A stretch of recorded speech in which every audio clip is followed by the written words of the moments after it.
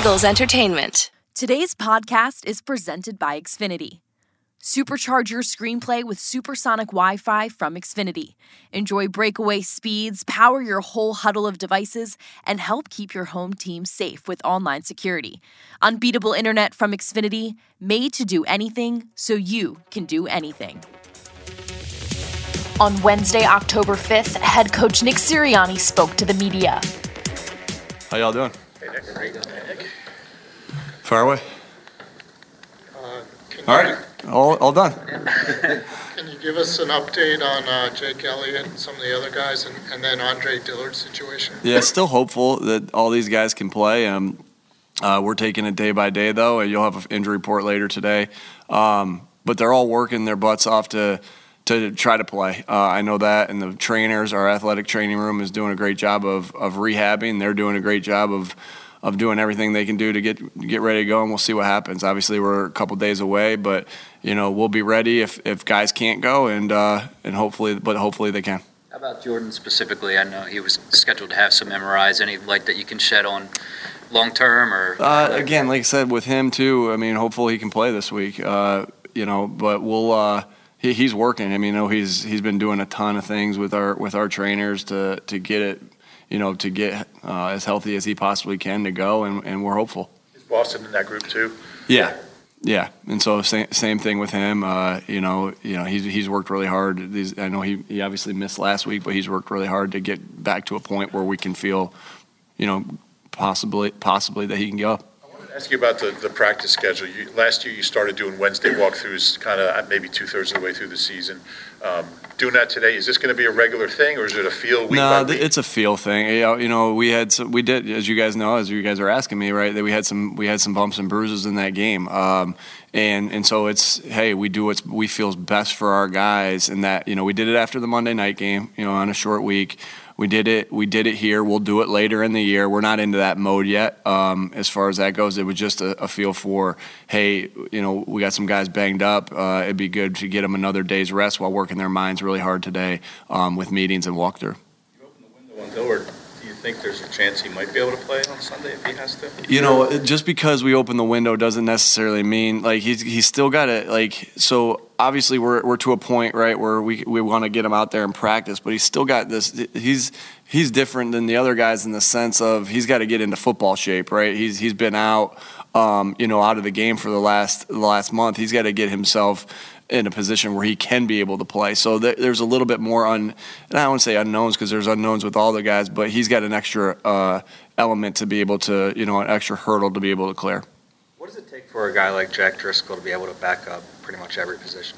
Yeah, high intelligence. First of all, you want your guys, that can play all the different positions. You want as many guys with as much flexibility as possible. So high football IQ. Because he's going to have to do that without the amount of reps, right? So he's going to have to work, and hard work and toughness, and he's shown that because he doesn't get a lot of the reps, but he's ready to go at all the different positions. So it shows you how high his football IQ is. It shows you how hard he works to do that because that just doesn't come just because he's smart, right? I mean, he works hard to do that, and then just what type of teammate and player that he is.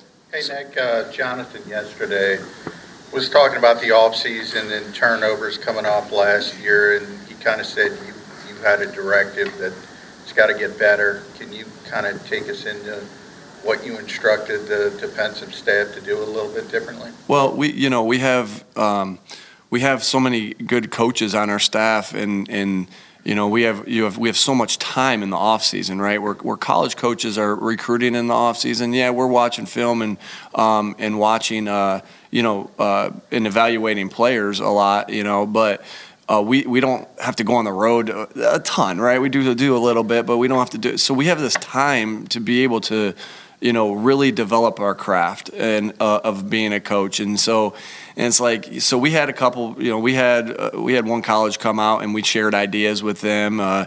We obviously have relationships with with college guys and some NFL teams that you might not play, that you share ideas with them. But we really, one thing that we really did is that I think I mentioned to you guys, I learned this at Mount Union, that we made the coaches present. Right, and hey, each once a week or once or twice a week, a coach would present on a certain topic, and sometimes it's something you want to get to know a little bit more about. Right, there's a certain play or certain scheme you want to get to know a little bit more about, because if you're going to put it in, you better know everything there is to know about it. Or maybe it is something you want to get a little bit better at, that you were at one part of the league where you didn't want to be there and you want to get a little bit better at, and so. That was one thing that we wanted to get a little bit better at. So each coach on defense, we gave them, Jonathan and I gave them projects to do, to be able to, I think Coach Rollis had, just fumbles and how to create fumbles and what goes with that, and summarize that and show us tape to back up his points. DK McDonald had interceptions. Somebody had batted down passes. So we had all these different things that we went into it and that we presented. And what's a great product of that is not only does the defense, the defensive staff get these ideas from the hard work that these guys are putting in, but it also helps you as an offensive coach to hear how they're talking about taking the ball away, this and that. So it helps the entire team. And so, again, that's something that I learned at Mount Union. Coach Karras would always put us in positions to grow as a coach. We don't have to go to a clinic to grow. We got great coaches in here, and we can still go to clinics, but we got great coaches in here to learn from and to get ideas from. And so I definitely think that helped big time. But the players are going out there and doing it, and so it's been awesome to see them go out there and execute. And we're just trying to pitch in as coaches as much as we possibly can. Hey, Nick, Jalen had mentioned on the Monday Night Football broadcast that you guys show him a lot of rivers and a lot of luck. I was wondering if you could explain sort of the why behind that, and even if it's not the most natural comp, are there relevant skill sets that you see between Jalen and those two QBs? Yeah, because we really want Jalen to throw it a little bit like Phillip right here does. He had that. No, really, when you're showing guys different looks of things, and this isn't just a Jalen thing, right? It's also with the receivers, right?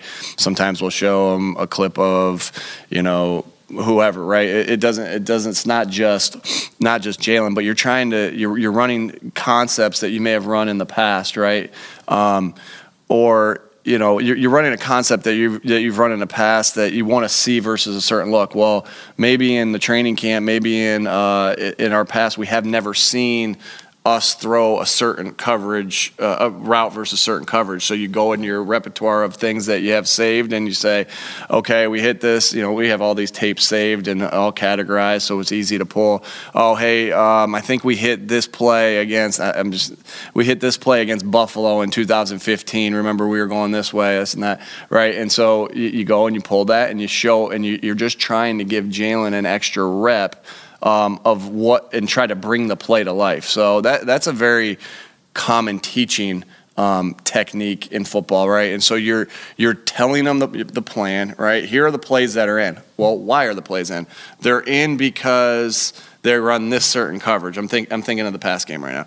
They're in because it's this certain coverage. Cool. All right, let's bring that one step further, right, and show them. Okay, so here's the coverage they're playing, right? We see it. We see Arizona running this coverage. Cool. All right, we know why the play's in right here. Boom, we draw it up. Now look at it come to life here. And so there's a higher level of understanding and learning that goes on when you, in my opinion, and what I learned in my education degree at Mount Union, of that progression of it. And then you go out and walk it, and then you go out and do it in practice.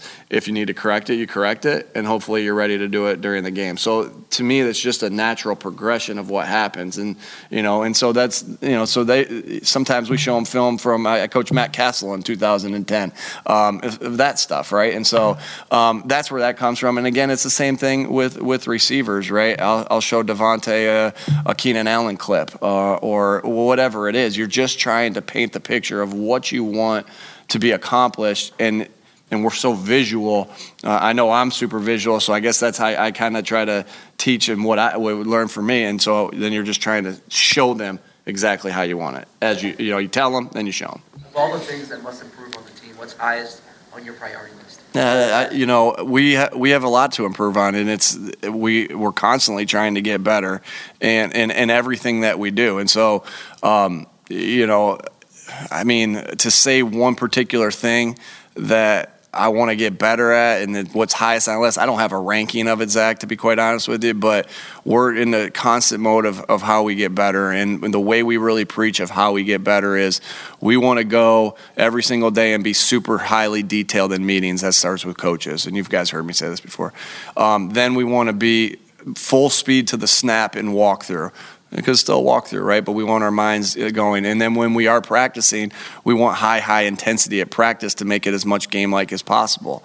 And then we want to be intentional with our core values. And our core values: connect, compete, accountability, football IQ, fundamentals. I think accountability, football IQ, and fundamentals, they happen on their own in practices and in meetings and all those different things. But what I said to the guys today is be super intentional about connecting, be super intentional about competing. And so we just want to get improved on those things, all the time. And, I think the bye week and I think a Thursday night game is a chance for you to sit down, because I still want to answer your question, is a chance for you to sit down and really prioritize all those things. We have ideas of, hey, we need to do better at this or this or that. But I think that's the bye week in your Thursday night game are your chances to really sit there and say, this is number one, this is number two. That doesn't mean I'm going to answer you on the bye week of what that's going to be. But yeah, to answer your question. In that large bank of plays that you have, are there ways that you adjust the spacing with Jalen as a quarterback to sort of pre-plan for the possibility of a scramble? Depending on the play, not necessarily though, but depending on the play, if we ever show anything from IUP or from Washington and Jefferson College or Mount Union, then I got to take the hashes into account. But like I told you before, we'll take anything from anybody, right? We'll get things from the week of that we see in college football games too. But as far as the spacing, because of the scramble, you still want the receiver. The scramble is the second part of it, right? But as we're talking of the pass game, you're trying to show them the why of why something's in, the how of how you want it run. And then you take into account, yes, you talk about the scramble after that, and maybe that play didn't have the scramble, but you talk about where your responsibilities are in a scramble after that. If that answers your question. The new guys that you got, Reddick, AJ, CJ, and all those guys. Yeah, Which of those Kaiser, Zach Pascal, Bradbury. Well, Bradbury. Yeah. That's what I was looking for. I have a problem with that name for whatever reason. Yeah. But anyway, Nick. Which of those guys has brought something that you really... All of them. Well, something that you were really surprised that, and you didn't know that it was there before you... I think they all have tremendous... First of all, Howie did a great job of understanding, the bringing in the right type of guys, and they're all ultra competitive. They're all high football IQ. They're all physical football players. And they all know how to make plays in big moments. And I think that's, at the end of the day, that's why we brought them here, right? Because we had a high value of what they were as a player and what these guys were as people and competitors. And so, it's great to have the new additions that we do have. It's great to see how unbelievable our team is to be able to wrap their arms around these guys and let's see how quickly they, fit into the culture that these players have set here. And so it's that's why you have great captains and Jason Kelsey and Lane Johnson and Brandon Graham and Fletcher Cox and Jake Elliott and Jalen Hurts and Darius Slay. And so that they've really done a great job of putting their arms around them, welcoming them in here. And these guys have done a great job of making plays. For more Eagles news and exclusive interviews, be sure to subscribe to all of our Eagles original podcasts, including Eagles Update, Eagles Insider, and Eagle Eye in the Sky.